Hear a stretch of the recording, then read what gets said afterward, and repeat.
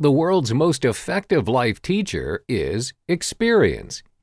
Each of us has developed a set of values that determine how we think and feel about life, including the right and wrong behaviors. When we see others doing things that are outside our accepted behavior parameters, we usually react in a negative way.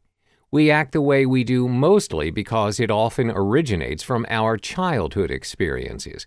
However, learning to accept what is wrong to us may not be wrong to others is an important part of personal development. We may not agree with their choices, but we respect and allow people to be themselves. They have values and ideas that may differ from yours. This is what experience is trying to teach you.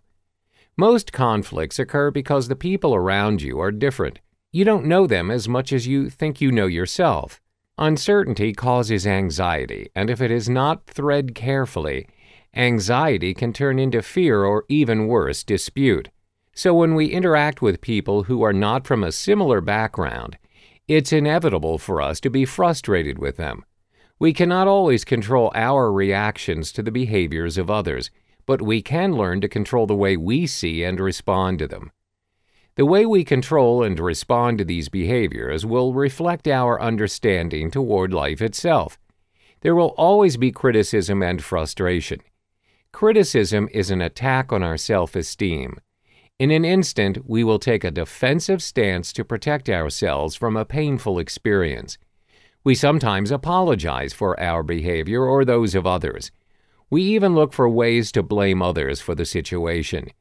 So, what are some of the positive ways you can respond to criticism or bad experience in general? First of all, look at the incident as an opportunity for learning and self-growth and not as an attack on your self-esteem. Then always make an effort to forgive the person. Much of the anger that arises from criticism has the risk of becoming a grudge. Actively seek to work with them to negotiate a solution you are both satisfied with. Another thing you can try is to take a step back before you respond. Thank them for their words and tell them you will consider and discuss it with them on another occasion. This approach enables both of you to rationalize your actions further. Think about the criticism. Ask yourself if it is justified. If it is, then seek ways to prevent the situation from recurring. And if it is not, take steps to refute it calmly and preferably with evidence. Finally, don't dwell on the criticisms, but move on. Your value's not determined by one piece of criticism.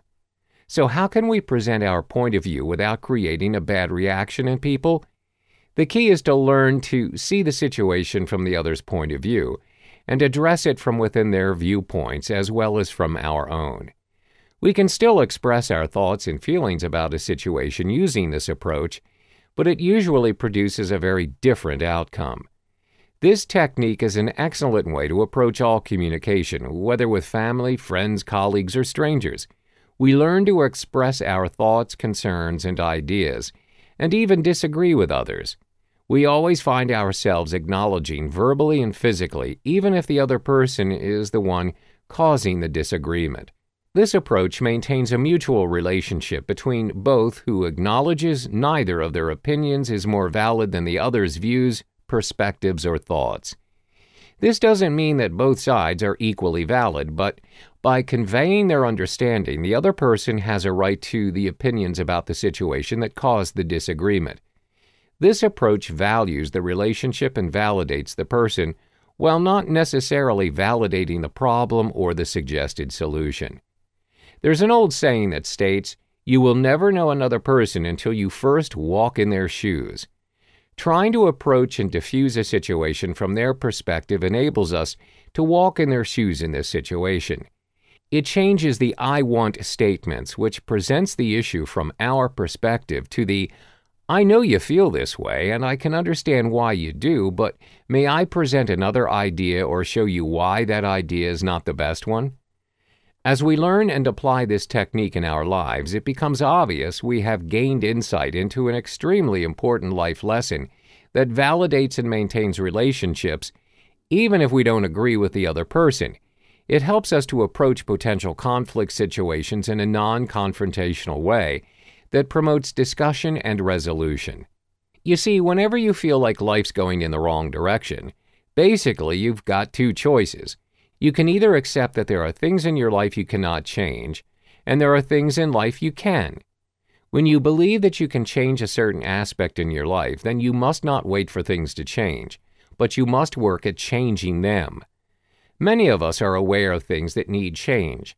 However, we procrastinate on making that change to improve it. If we leave it be, it can control our life. So learn to act and think positively until you've learned to experience and deal with your feelings without being pulled down by them. Experiencing your feelings enables you to rise above your feelings, then logically decide what action to take.